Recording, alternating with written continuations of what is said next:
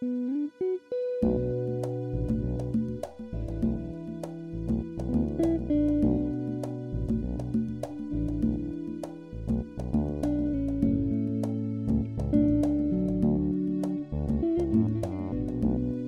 to What's Left to Do. I'm your host, Janelle. Well, we've done it again. We managed to wrangle our second actual real-life politician onto the show. This week's episode is with California Assemblymember Ash Kalra. Assemblymember Kalra represents the 27th Assembly District, but really he represents us all. Ash is a real one. Not only is he one of two California state politicos that doesn't take corporate PAC money, but he's also leading our latest push for single payer in California with AB 1400. How, do you ask, did he become a Billy Badass in the State House? Well, let's take a listen and find out.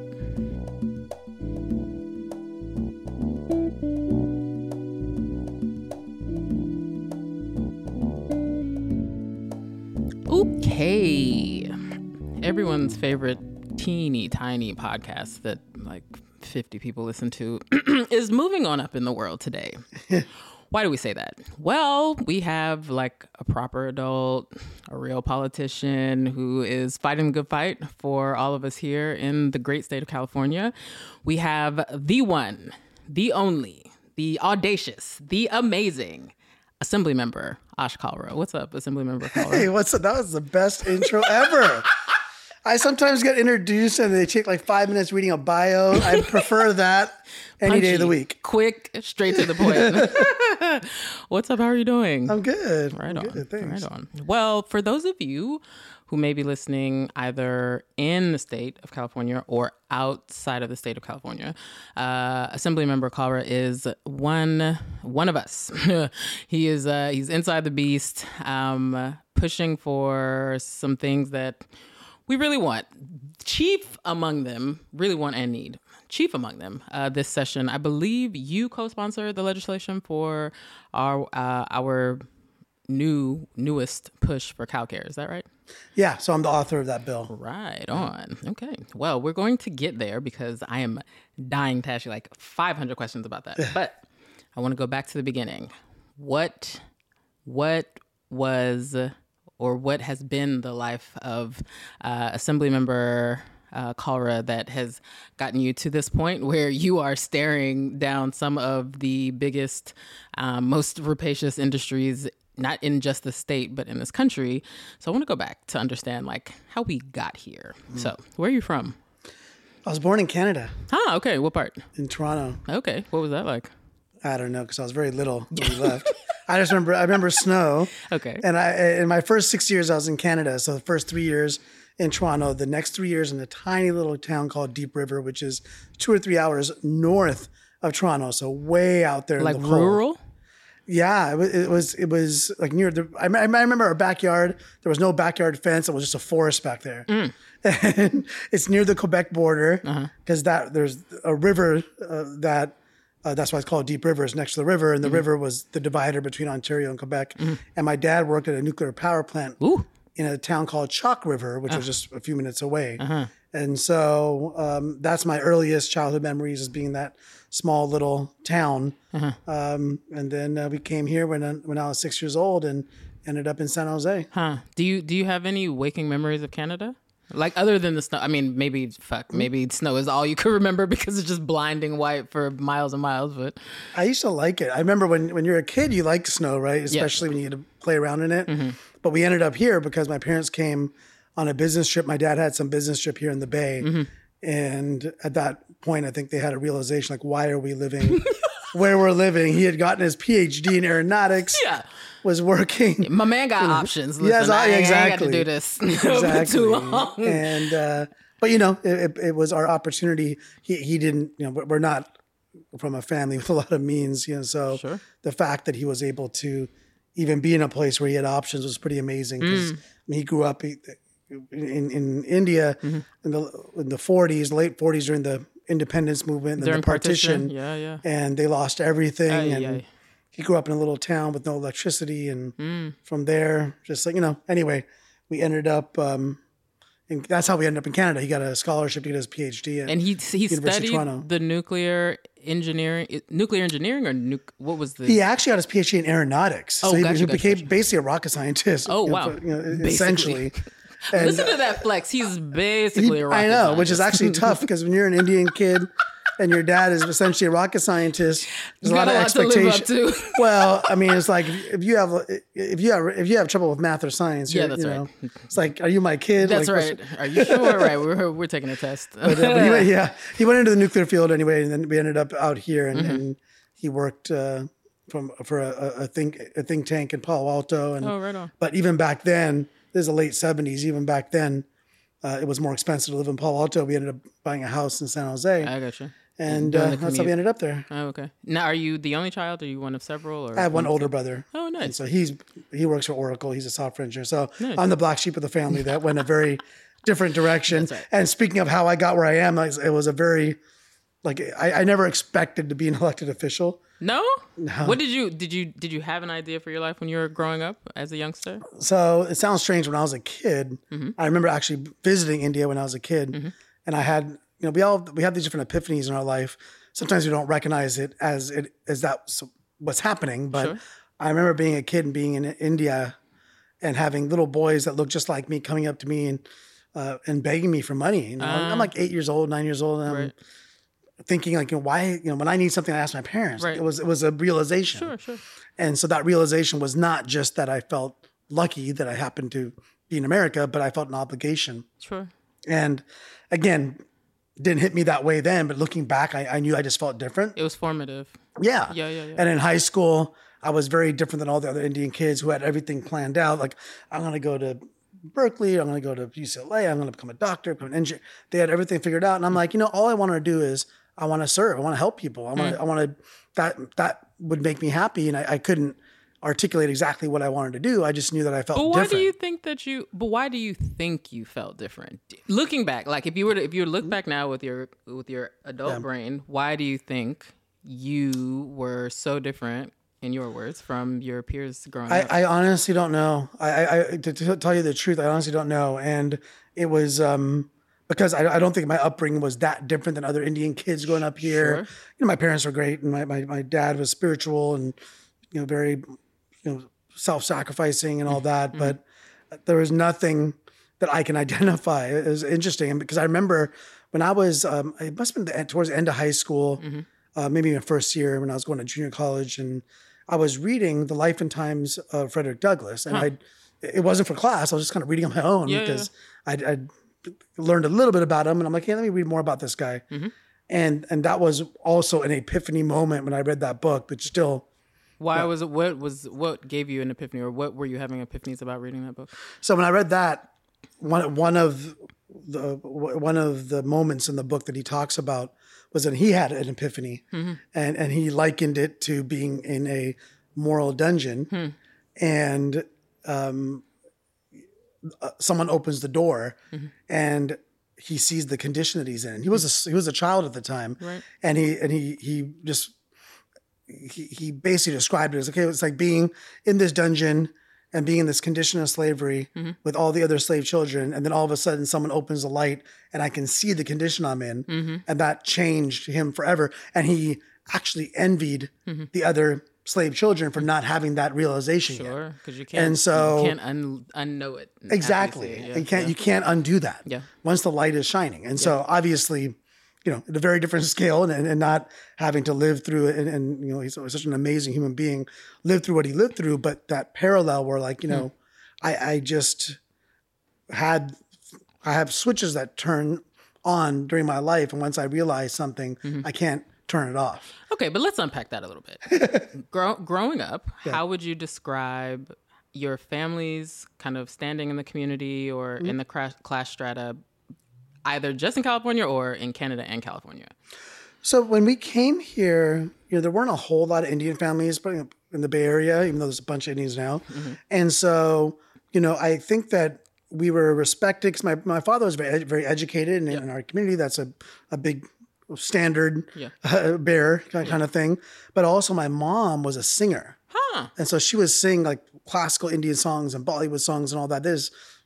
even back in Canada, but even when we came here late 70s through the 80s and at house parties and ultimately in auditoriums and all that. So we were somewhat known because of my mom more than my dad. Because of her artistry. Yes. Yeah. And so, but ultimately we had a circle of family friends and all that. And I just remember, I did relatively well in school when I was younger. So I skipped third grade. I went second to fourth grade. And I remember as I was growing up, seeing so much competition, Competition among who? The Indian families. Competition in what way among the Indian families? Like, oh, my kid is really smart. He did this, he did that, she did this, she did that. They're going to go to this school. They're going to become a doctor. Like communal grandstanding, like one-upmanship in between families. And I see. Exactly. And that really bothered me. Like I felt so uncomfortable by that. But you were a high achieving child. Why did that make you uncomfortable? Because I didn't. I didn't like the idea of conditional love. I think that's an aspect of it is that because of this achievement, I was valued more. Yeah. And my parents would brag. And I say parents, it was like with my mom or with my dad. My dad would never really do that. My mom did a lot. Sure. But also, I didn't like the idea of being in competition with others based upon things that I didn't think mattered that much. Why? And why did you not think that these things mattered? I just thought they were superficial. Tell me what you mean by that, or what you thought you meant by that at the time. Yeah, I think what I thought, or what I was thinking at the time, was the fact that it didn't seem to matter to me. I got some good grades and I did, but those things didn't really matter to me, and I don't know why. I think that when I saw the kind of unspoken competition it put me and my friends through, even though we didn't want it. At least I didn't want any part of that. I see. I think that it just seemed like it didn't matter to me. Like, these are my friends. Right.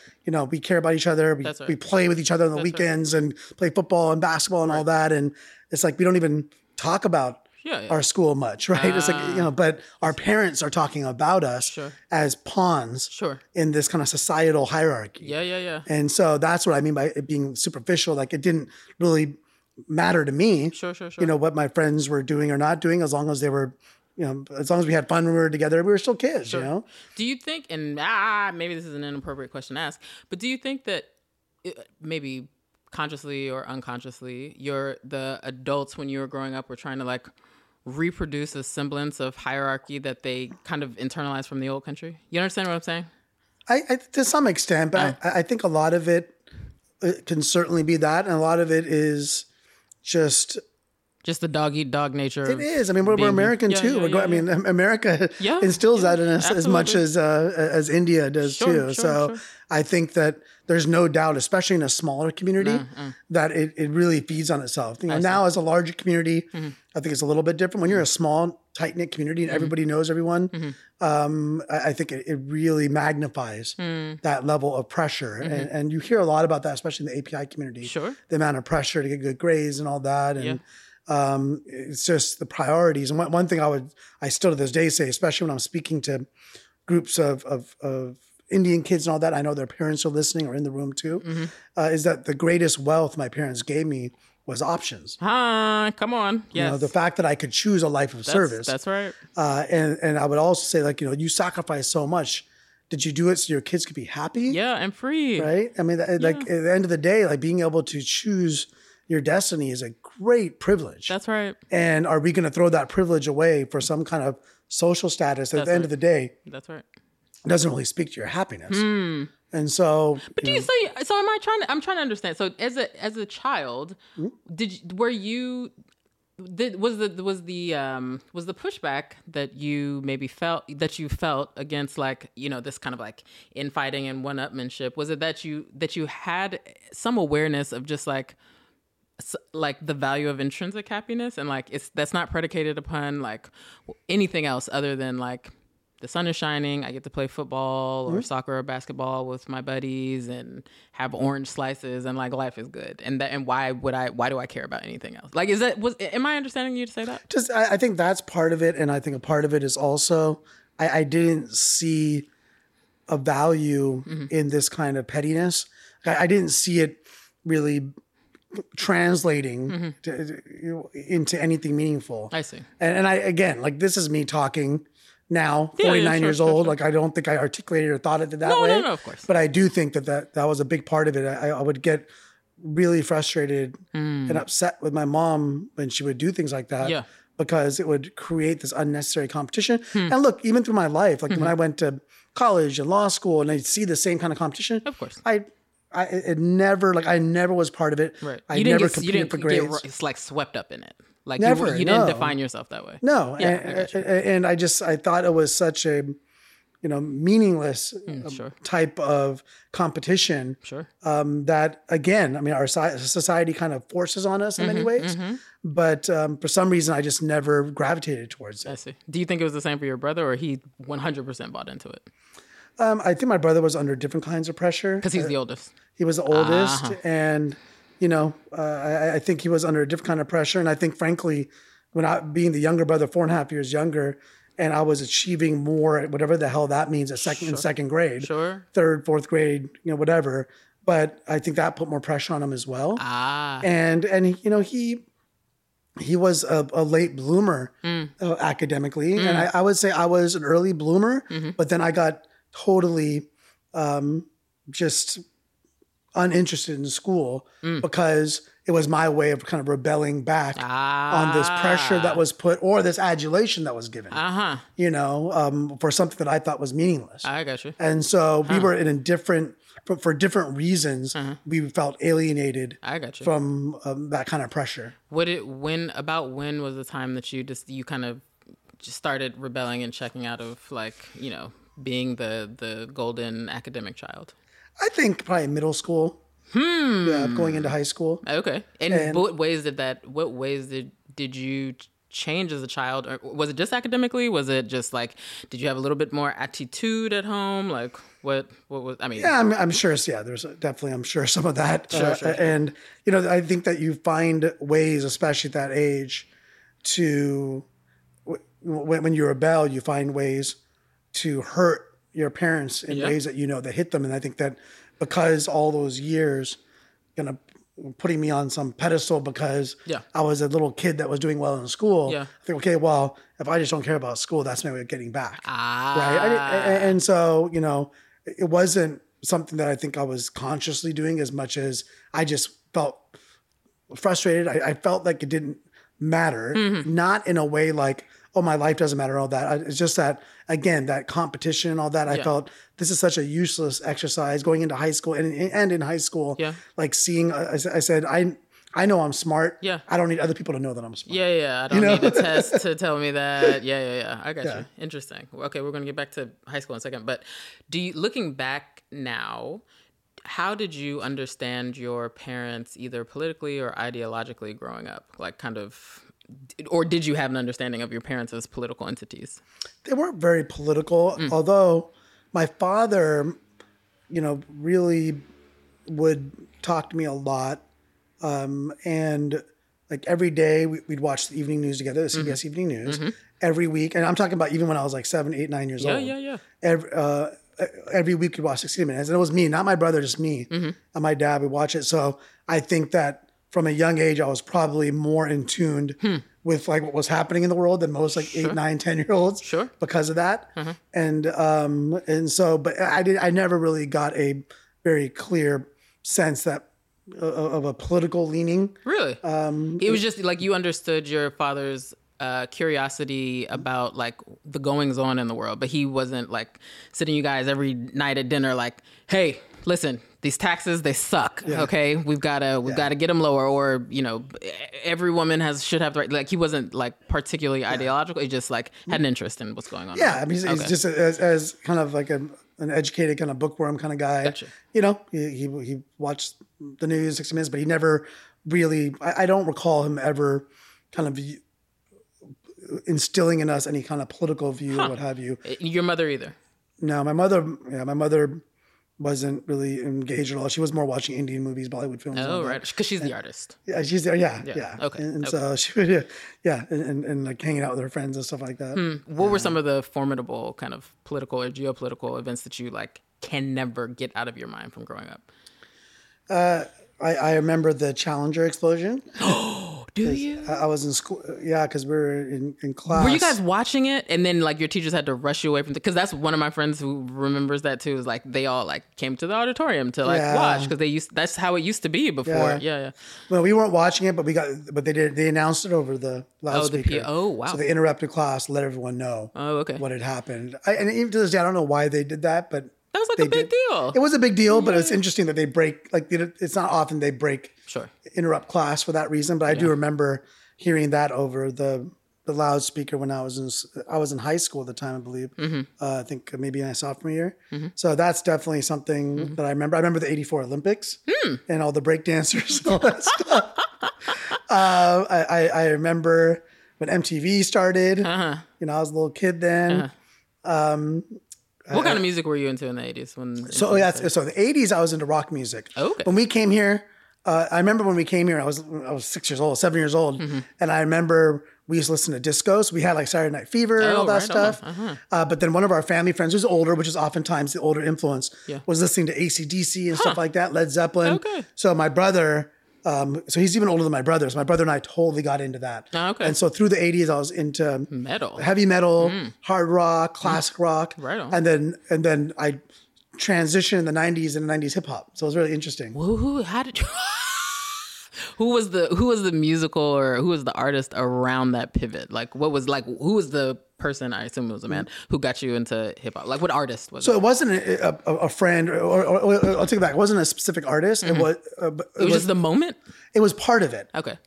It was, I didn't like grunge. So when heavy metal turned to grunge, one of the reasons why I like heavy metal and hard rock, I like the musical virtuosity. Okay. So like if you listen to 80s and like the guitar solos and the drumming, I mean, there was phenomenal artists. Yeah. And grunge, and I was a very, very amateurish guitar player, like I electric guitar.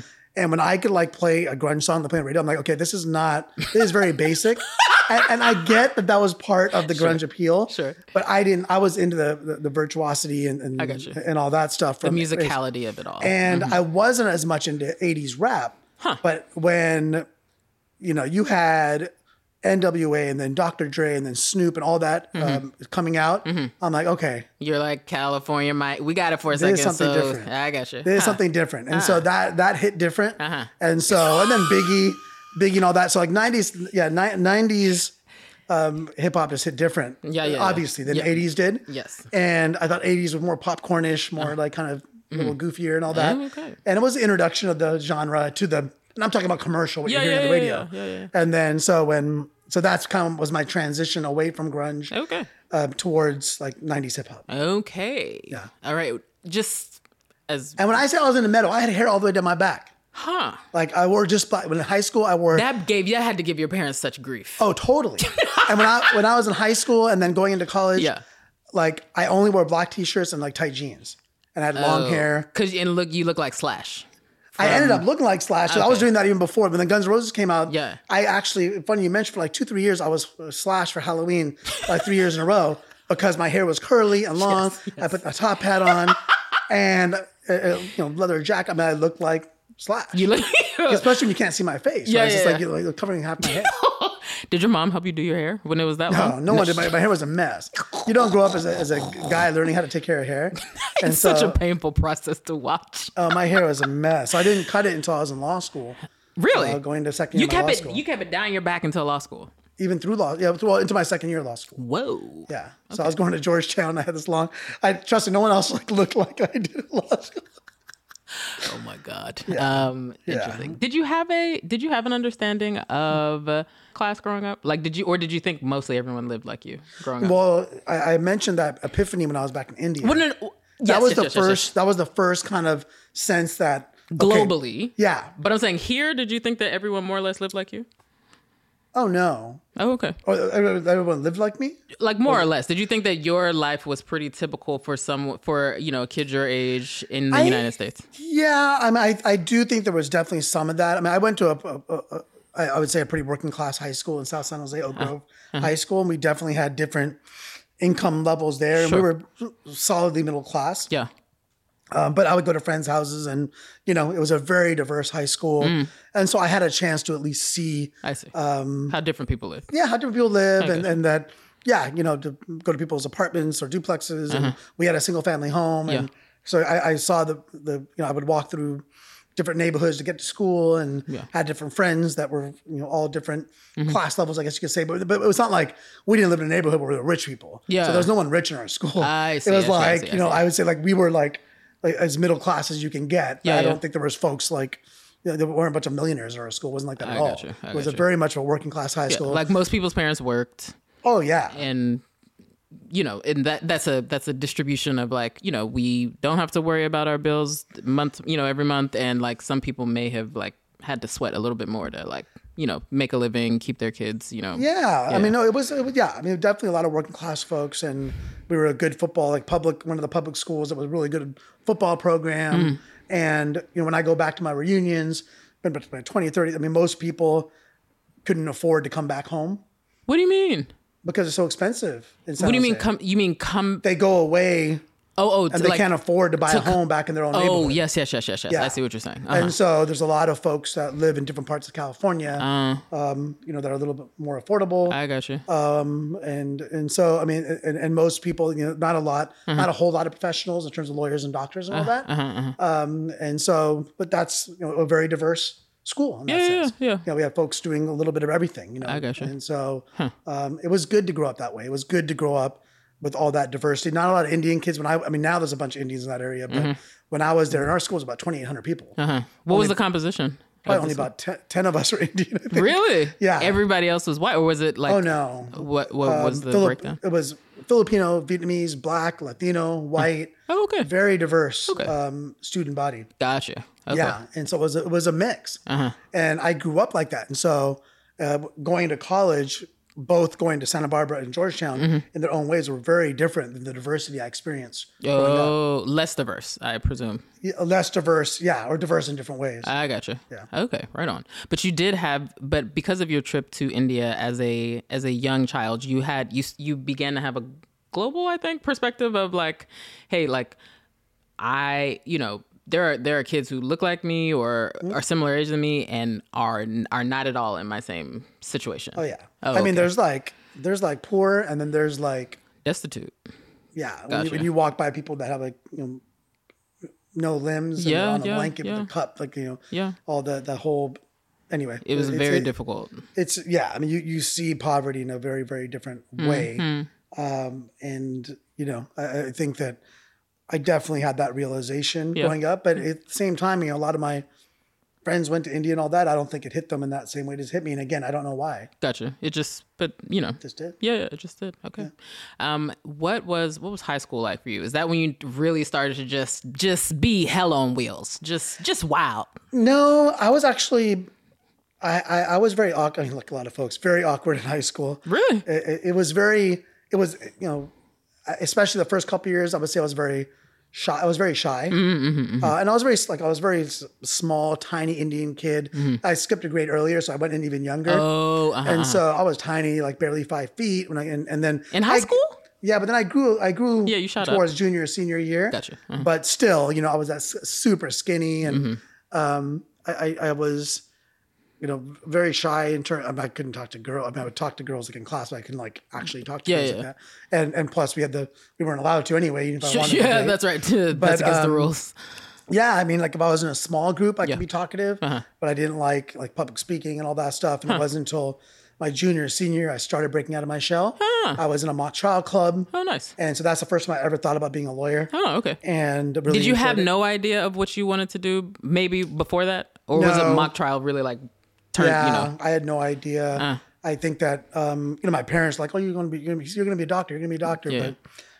But I really didn't have any idea until that, and that's when I really thought about being a lawyer, especially when I learned a lot about different movements and the way that lawyers played a role in it. Whether the civil rights movement, Gandhi was a lawyer, and just seeing how learning the law and fighting for people was a way that you could do service. And it was fun too. I mean, this is back in the 80s, like LA Law was on TV, and so you're seeing these courtroom drama scenes and all that, and so I liked the dramatic aspect, and it did start to help me break out of my shell somewhat in my junior and senior year. Do you think that you became like more of an ambivert around that time, or you like shot from being an introvert, like a tiny, short, skinny introvert to like you are Mr. Personality that is everywhere? I don't think it went to that extreme, but I was definitely more social. Sure, there's no doubt that in my senior year, I was definitely more social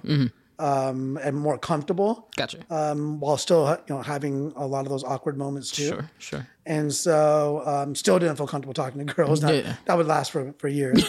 It's still to this day. But yeah, it was definitely like my senior year. I felt a lot more comfortable and definitely had more friends and it was you had a glow up, if you will, in terms of your social life. I think so. Okay. I think at least I was on the way. Okay, right on. Much more so. And you're still at this point eschewing the like intercommunal like one-upmanship and blah blah blah. But because of mock trial, you're starting to see like,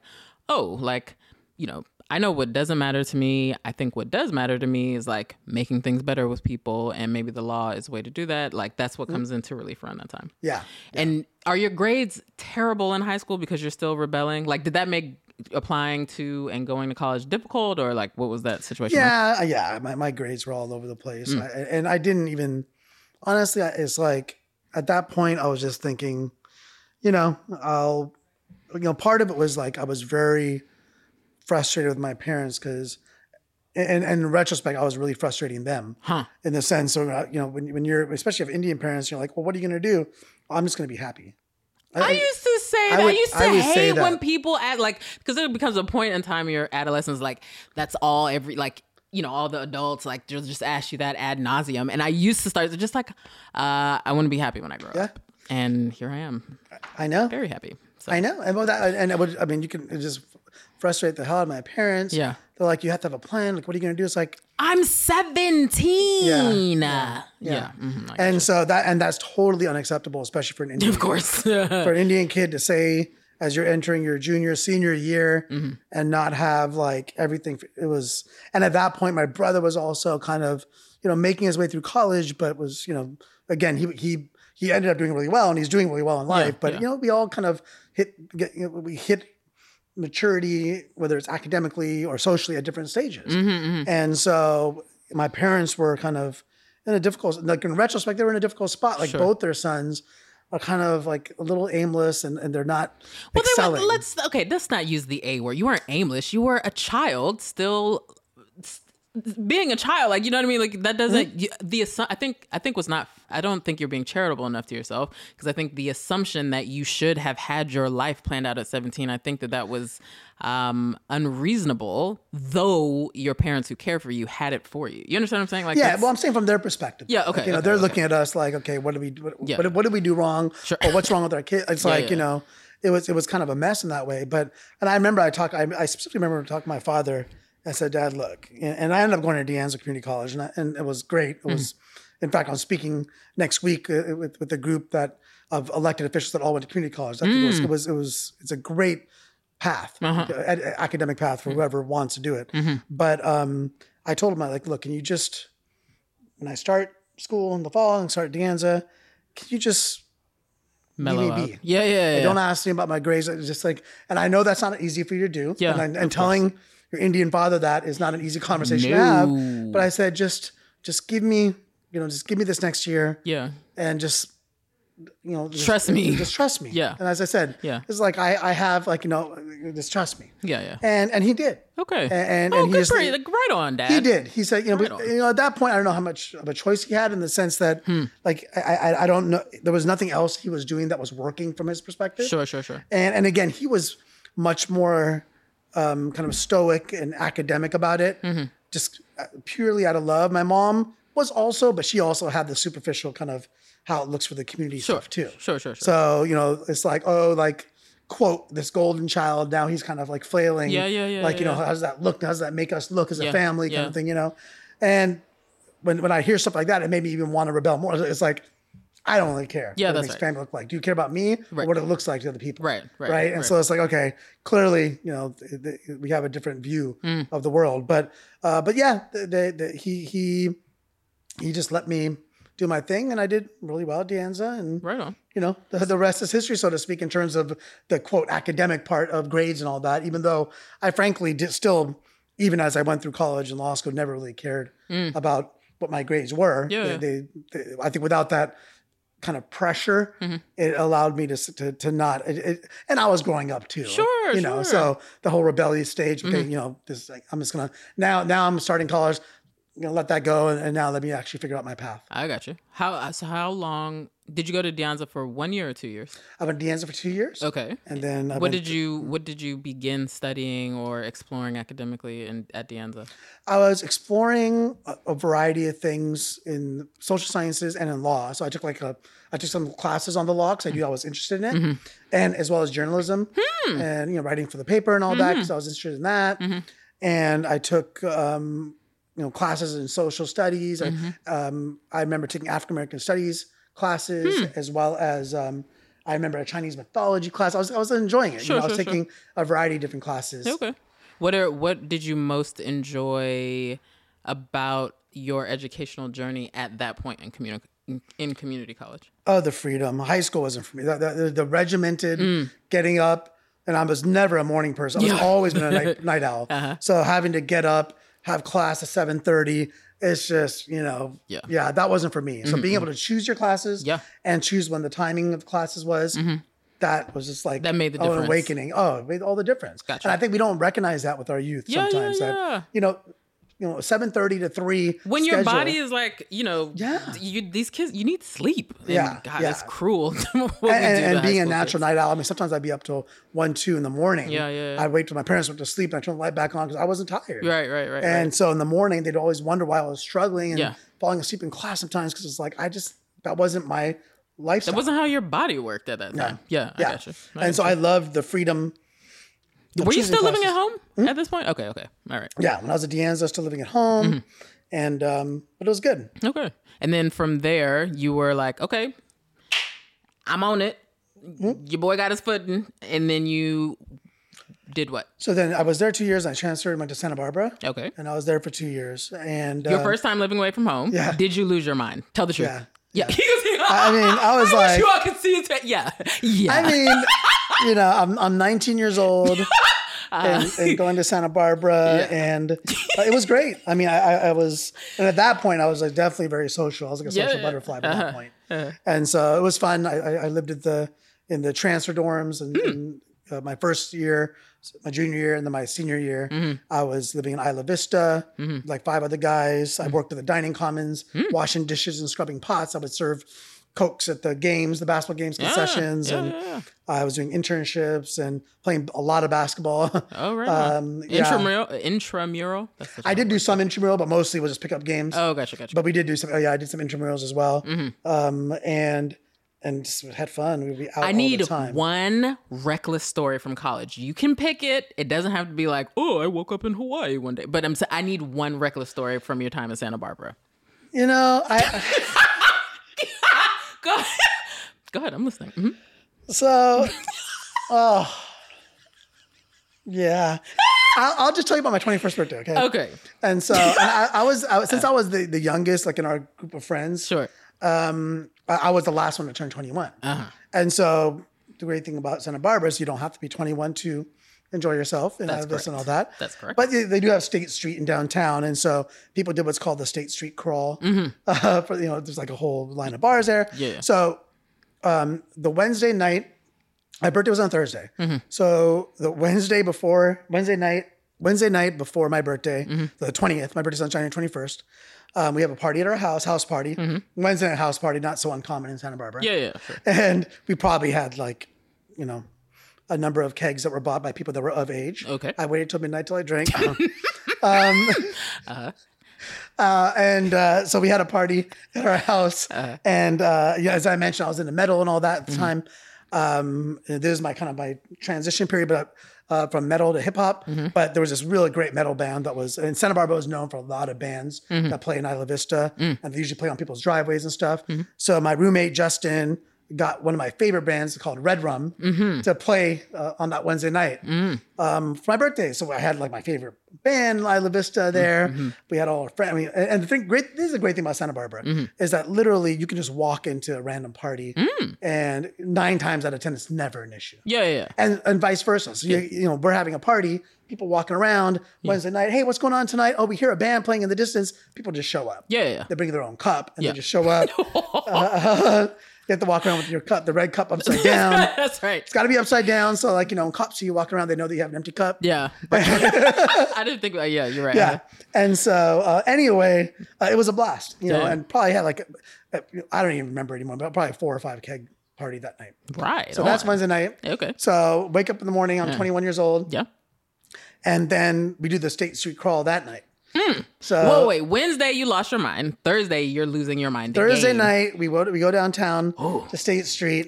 And again, the cool thing about it, since I was the last one to turn 21, is that all of our friends could go. Yeah. Because everyone was 21. Sure. So it was a blast. And we apparently went to all the places. I only remember 3 places, but apparently we went to many, many more. And I recall, and so we lost our friends at one point, but Santa Barbara, they had a shuttle bus that went from State Street, from downtown to Isla Vista. And so it dropped us off next to the Isla Vista Market. This is how it's recalled. There are a couple pictures that no one will ever see of this particular memory. Sure. And apparently some random folks helped me get to a friend's place because I was with my roommate, but we lost everybody else. Get to our friend's place around the corner. Then her boyfriend was one of our housemates, so he came and picked me up and took me back home. Because you just got dropped off in like a Kmart parking lot. Well, it was in the middle of Isla Vista, so it wasn't like super. I mean, you know, it wasn't super far from our place, but it was far enough. Okay. But yeah, that's just so people don't drive and all that, so it was good. Okay. But at that point, we got picked up, and then the next morning, and this tells you when you're young, like you can do things back to back nights. Yeah, that's right. The next morning, I drove back home, and that Friday night, my family and friends had a surprise party for me back home. Oh, nice. Yeah. Because they thought they were going to be your first drinking buddies. Air quotes. They were amongst the first. Please, get out of here. You have to be helped home on Thursday night. I mean, you know, we had friends and, and you know, besides the people that came to the party on Wednesday and the people that came out on Thursday. Yeah. So they were the first amongst the first few hundred. So yeah, that was Santa Barbara. Okay. That was Santa Barbara. And now, so what year did you matriculate into college? Or what year did you matriculate into junior college? Oh, okay. So I graduated high school 89. Okay. And then I was there in De Anza until 91. Okay. And then I graduated Santa Barbara 93. Okay. So where were you, if anywhere at all, politically or ideologically at this point in your life? You know, it's interesting because this is really fascinating to me, kind of growing up, watching the news every day. And this goes like, you know, people may, especially folks who are younger, probably don't know because they didn't grow up during that time. Yeah. Of Reagan being a great communicator. Yeah. Well, I saw him on the news almost every day, and he was a great communicator. So I'm like, wow, like, you know, I didn't really get, you know, the politics of it at the time, but you know, I'm 9, 10, 11 years old, seeing this guy every day on the news. And so early on, it's like, it wasn't that I wasn't a Republican. I definitely not, but I was definitely, you know, enthralled by Reagan, frankly. Sure. Like, you know, and his oratory skills, like the way he connected with people. Because he was, you know, he's kind of like, you know, America's grandpa. I'm saying I wasn't, I think I probably was a Republican at that time. I didn't know anything else. Like, you know, I see. Like I didn't know much about, like I said, my parents weren't very political. I didn't know about, you know, politics other than what I saw. And all I saw was Reagan. And then George W. Bush. You know, that's, you're talking about late 80s.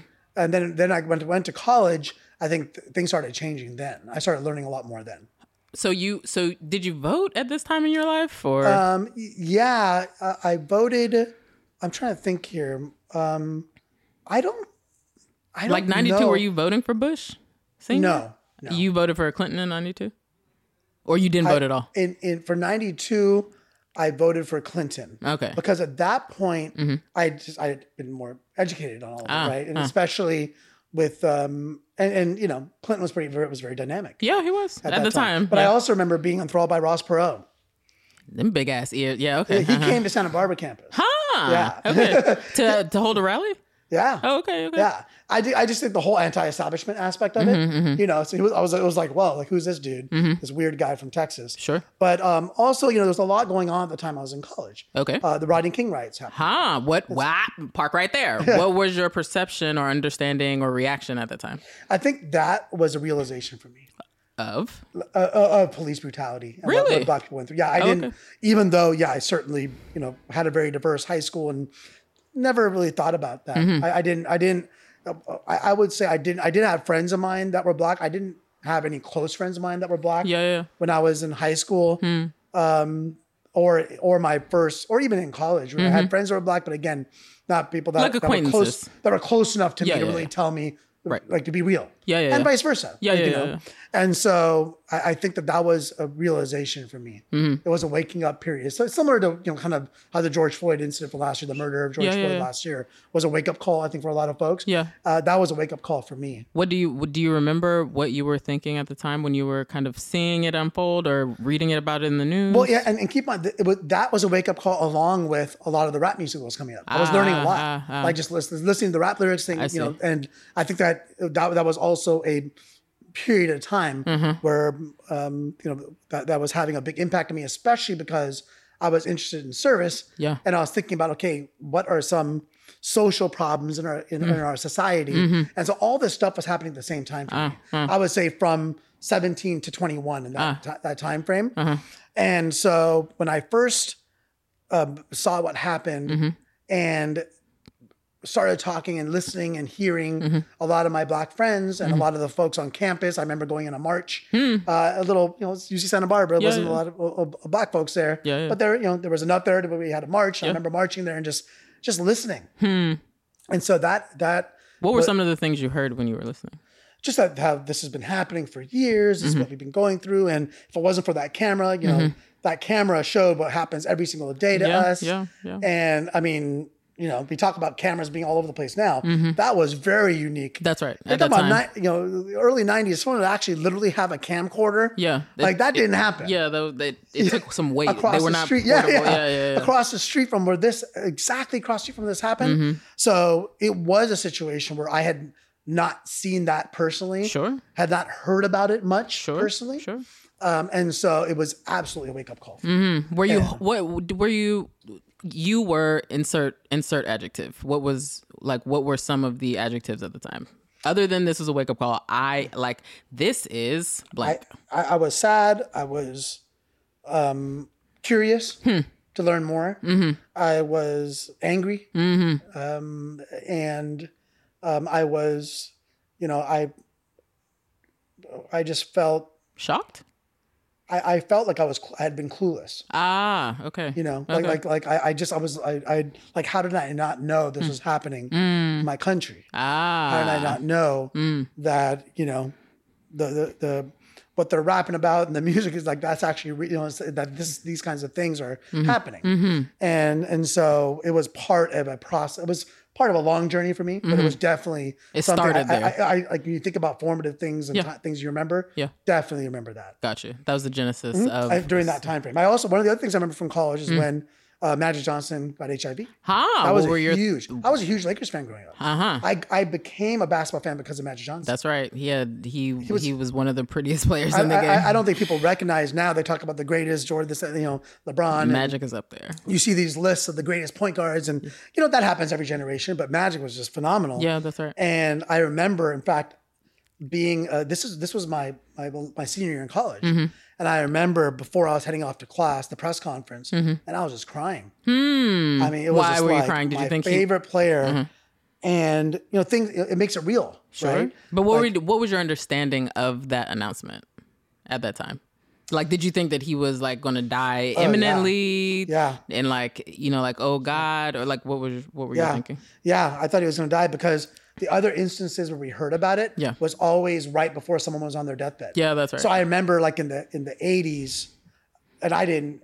I remember like my aunties, my mom, all the older women, the older women, were like, oh, Rock Hudson, got AIDS, right? Yeah, like, I didn't know. I knew his name, but I didn't really know who he was. He was some old school actor. And it's like, oh my God, Rock Hudson got AIDS and died, right? And I remember that, and not being connected with the LGBTQ community. I didn't know people personally. And it was something that was never really talked about at all in the Indian community. Ever. Never. Yeah. And so, and there was still so much we didn't know then. And the treatments weren't what they are now. So Yeah. And the media, and again, Reagan was ignoring it and all that stuff. And so, that was the moment for me more so than any other up until that point where it hit home, like an idol. An idol I grew up with and I knew since I was 8 years old. Is affected by this thing, and it's very scary. And is probably going to die. Right? I got you. And so, that definitely is a moment as well. I recall very clearly. Did these two instances and probably others, did those things swirl together in the bowl of ash and produced what? Like a desire, like things are crazy and I want to be a part of making them a little less crazy, or what? Like how did these things come together for you in terms of like determining part of your forward trajectory? I think that it, even though from a young age I knew I wanted to do service, I could never define what that meant. So they all played a role in helping me to define what service meant to me. What did it mean to you at that time? At that time, it just, it meant more generically, I want to help people, right? And then I think that was initially we think of service. Well, service means helping people. So in high school, I'm like, I want to do service. I want to help people. And I think it got more and more narrowly crafted over the years. And so I think absolutely the Rodney King beating and incident and then the trial played a big role in terms of, okay, this is, that's one element of society that I'm learning more about. And, just what happened with Magic, okay, what was another element, okay, well, there's this horrific AIDS crisis that's happening and learning more about it and learning about the communities that were left behind and that were not responded to, again, that's over the years learning more and more about it, but that was the genesis of even having interest in learning more about it. Gotcha. Because it hadn't touched me at that point. I gotcha. Did you now at this point, are you feeling more secure in communicating your desire to have a professional life of service to your parents at this point, or are you still kind of keeping it to yourself because you're figuring it out, or what's that like? They still knew I wanted to do something that helped people, but I had not really defined it beyond that. At least, at this point I'm going to UCSB. So at least okay, well, at least he's in college and he's getting his degree. And what was your degree? At that point, I did say I'd expressed my interest going to law school. So at least they knew that there was some plan. I got you. Okay.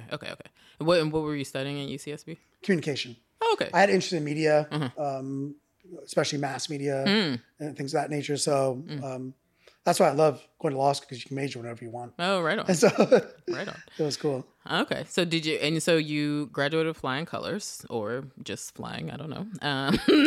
Yeah. Good. Yeah, I think I think my friends would get annoyed with me because I would get good grades and I really didn't study so much. Yeah. And so I would always wait to the end. I would just cram at the end. Yeah, that's right. And it works. Let's go out on Mondays and Tuesdays and just go to the games. And so even then it's I didn't put a whole lot into grades, but I just kind of had figured out the system I figured out a system for me that worked to get good grades. I got you. Okay.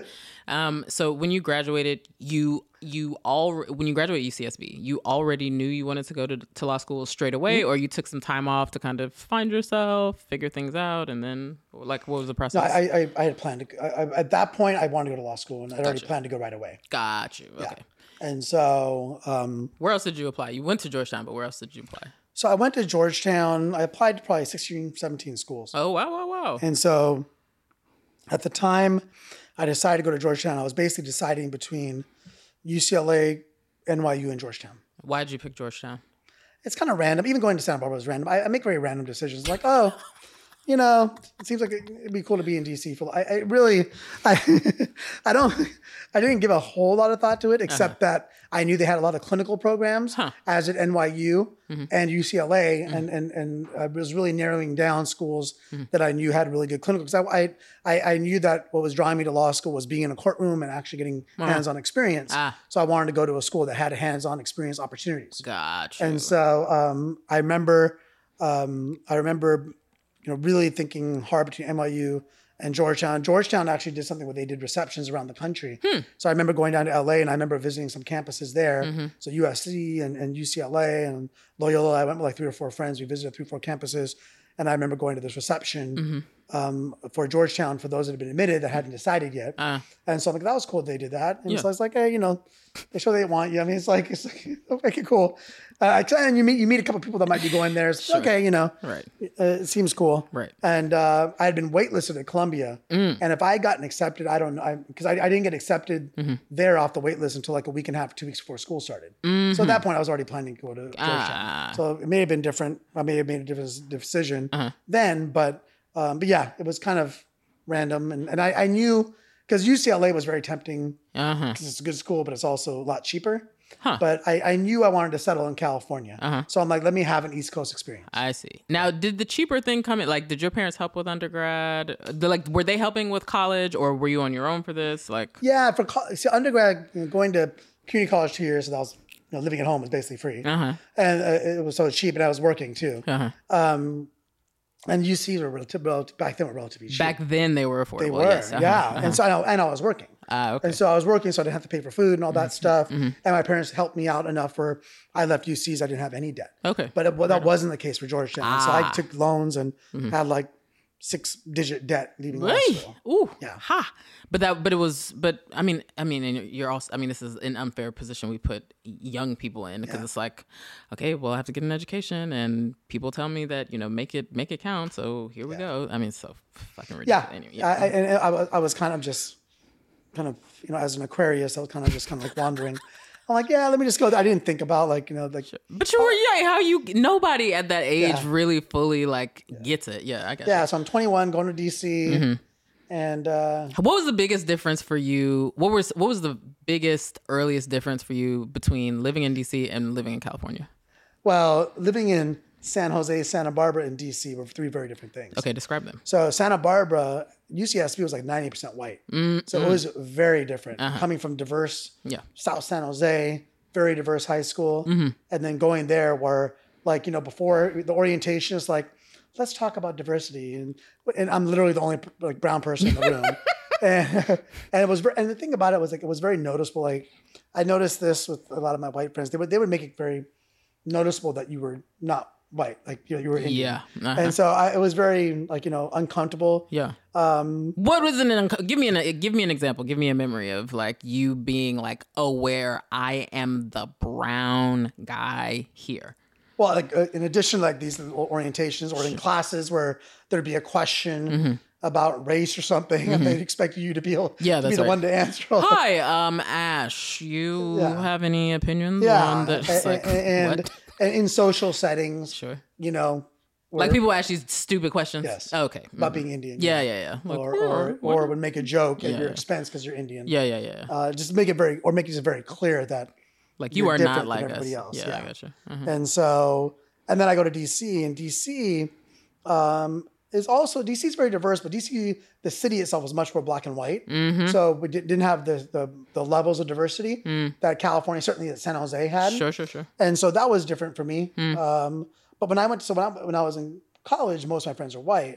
Well, most people there were white. Yeah. And I do remember this because I remember all the Indian kids, the Indian students would say, oh, look, Ash, he thinks he's white because all his friends are white. He doesn't hang out with the Indian kids. And I went to DC. When I went to law school, most of my friends were black. Why? The Indian kids would say, oh, look at him. He thinks he's black. I'm like, I just don't want to hang out with y'all. Yeah, that's because all you guys do is talk about studying. You guys are annoying. Again, this is stereotyping, at least what it was back then. And there weren't a lot of Indian law students back then. But I remember just just there was, and then this has to do with going back to like the pressure that gets put on us, like this obsession, like, oh, just studying, and what are your grades, where are you applying for internships, and that just continued through law school. And it's like, I had some good friends who were in India, but no one that I was really hanging out with. Sure. Like I'm trying to kick it with the brothers. Yeah. And so most, like when I think about my college life experience, most of my friends I have to this day were my Black friends from law school. And then a couple of my friends from undergrad, like my roommate Justin and I are still friends. Was that weird for you? So was that a weird mental or social adjustment for you? Like going from lily white Santa Barbara to like, in DC I'm from DC. DC at the time was like, different. It's like, was that jarring? It was definitely Chocolate City back then. I mean, it was It's Chocolate Chip City now, and that's a whole other thing. I mean, the 90s in DC, it was off the hook. I loved it. And I was very much of a social butterfly from my Santa Barbara days. So I had made friends, I loved the social aspect of law school. I made friends and all that. The friends I had. Did you really go off and lose your mind in law school? Because DC at the time, you could have lost your mind. Yeah. Yeah. There you go. He's scratching his head again. I had fun in law school. Yeah, I bet you did. And part of it was that I kind of just knew I wasn't going to go down the law firm track and all that. Sure. So everybody else had the obsess of being like, 90, the top 10 percentile, top 5 to get that. I want that interview at that top firm. White shoe firm. I'm like, so I was enjoying it, but I was also doing things I really enjoyed, taking classes I liked. I did a clinic where I taught street law. Oh, right on. And so I loved that. So I taught 1 year in a magnet school without walls. Oh, I have good friends that went to Walls. Yeah. So that was a blast. And then the interesting thing is the next year, the clinic professor called me up about 2-3 weeks into school, about around 3 weeks into school, said, Ash, can you come and teach again this year? We'll pay you because you can't get credit again. Yeah. So we'll pay you like whatever minimum wage. We'll pay you for the hours you teach. And it was at Anacostia in High Southeast. School? Yeah. Hiya! So come on, my okay. So 2 students dropped out because they couldn't handle teaching in Anacostia. Yeah. So I said, I'll do it. So I taught at Anacostia the next year. What was that like? Yeah, it was. I mean, I loved it. I got to tell you. So the sets of students were different. Hold on. What? Because I'm from, so I understand what you're saying. Describe for people where Anacostia High School is and the social environment of that high school, so people understand what you're about to say. Go ahead. So when I'd get on the metro to go to it's in Southeast DC. And Southeast is in the 90s. Tell them what. Describe Southeast. Southeast, it's the hood. Right. I mean, it was low income neighborhoods. When I was going on the subway, when I got off the subway, pretty much everyone was Black, but me. Yeah. And I would walk to the school and go through the metal detectors. Usually half the time weren't working, but they had metal detectors there, and they'd 2 or 3 squad cars and an ambulance outside the school. Yeah. It's like stationed there every day. Yeah. And I'd go and teach. And were your butt cheeks sweating every single day you had to go teach there? No. You was cool. My first day, yeah. Okay. Because I had never been in that. I mean, look, my first day is like, okay, but once the days and the weeks went on, totally comfortable. Right on. I love my students. But I do remember the first day I was tested. This guy came right up to me and you could smell the alcohol in his breath. And student. Oh yeah, student. And he was not in that class and came right up in my face and tried you. Yeah, but then the teacher whose was the homeroom that was, came up and just told him to get out of here. Like, I think she knew who he was. Yeah. And like some older white woman was like, get out of here, knock it off, Yeah. And so, but that was my first day. It's like, okay, you're like, this is gonna be fun. But other than that, like that was the only. I didn't really have experience like that after that. Okay. And it was great. And I would tell you, so the year before at School Without Walls. So these students, which is a whole different school, like socially, right across the street from GW, from George Washington University. But the kids had to apply to get in. Yep. But the students were from all over the place. Yeah. So there were students that took a bus for like an hour and a half to get there. Yeah. So a lot of the students were from the same neighborhoods. Yeah. As Anacostia or PG County, you name it. And they were going through all this effort to go to School Without Walls. Yep. And they were great students. I mean, they were super bright, but you can tell how they got in. Yeah, right? that's right. And but they also had really tough. I remember, I had a student from School Without Walls. This is my second year in law school. that, and he was a young guy. He was Central American. I think Nicaraguan, I believe. Mm-hmm. And I remember I got a call from him at like 2 a.m. And he worked. Now he was 19 years old. He was in high school, senior high school. At 19? Because he lost a year, but he wanted to get his degree. So, you know, he was still allowed to go to the high school. He may have started at 18, but he would work all night. Mm-hmm. So he would work at a restaurant, basically, you know, as a busboy. And he was going home, driving home, and he smelled of alcohol because he was cleaning, you know, the dishes and all that. And he got pulled over and got arrested for being drunk in public. He's like, gosh, I wasn't, you know, he called me up. He's like, I wasn't drunk at all. Like, what do I do? And there's a bail amount. I don't want to pay it. He could pay it. He didn't want to. Because his principles, right? And I said, look, you know, I can't tell you what to do, but I think the longer you're in that environment, only bad things can happen. And so, you know, I would advise you to pay whatever you got to pay and set the court date and get out of there. Only because, and so then he came. After that, he came by my house and we sat in the car together and talked like 3, 4 in the morning. Just like, you know, those are the kinds of kids we're talking about. I had other kids that, one of them, I remember his name, Nehemiah, had a younger brother, and he was actually kind of young too. He was only 16. His brother was like probably 2-3 years younger. And they saw like 4 people get shot right in front of him. And so his parent, you know, he called me up and his mom was on the phone and said, hey, can they stay with you for the weekend? We just need them away. And so we just ate pizza and played video games, played Nintendo all weekend. Just to get them away from home. And so those are the experiences of the kids going to school without walls, right? So it's which is a way better. And there were other experiences like that. But, you know, and so the next year go to Anacostia, and they can't get out of that environment even when they're going to school. And but I tell you, there was one student, his name was Mike, who was my best student. And the great thing about the street law program at the end of the year, we do a mock trial club, just like I did when I was in high school. Yeah, right on. And I was their coach, and he was the best. He was a lawyer during the mock trial, and and I remember towards the end of the year, the teacher, the homeroom teacher, would just sit in the back and like she would do grades and all that kind of whatever. During the class, or she would sometimes not be there, but she said towards the end of the year, it's like, you know, Mike's senior year is like, I've had him before. I've never heard him speak in class before. Wow. Until this year. Wow. Until your class. And you know, it was just great to see them blossom and, you know, just to give them respect. And I don't know. I learned a lot. I learned a lot about myself. I learned a lot about the students. And I remember the year before at School Without Walls, one of my students, Kwame, I found out again the next year when I was at a little clinic fair where they're trying to get students in. And so I was there with the professor, and he's like, yeah, there was even a student last year whose mom called me about a month into the school, or called me at the end of the school year and said about 2 weeks into school, her son was going to drop out of school, but she begged him, said, no, just stay for a month.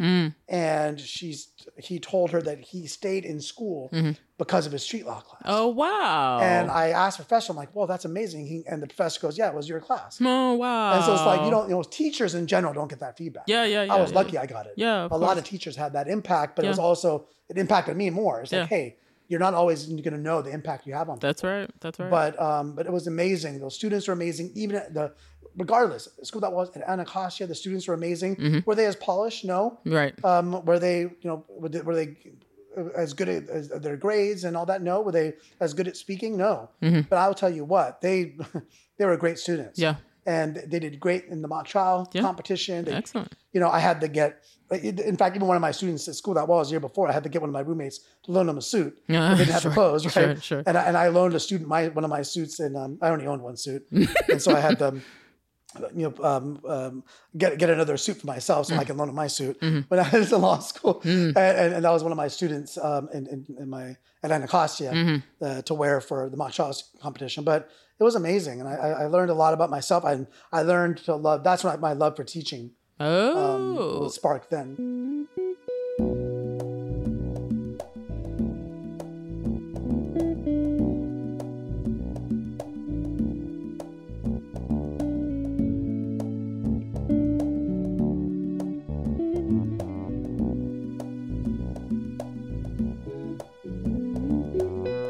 raise your hand if you'd like to unearth a picture of Asha's waist-long hair. Alrighty, tune in tomorrow where we get into his time as a public defender turned politician, taking on the big political beast of healthcare. See you soon.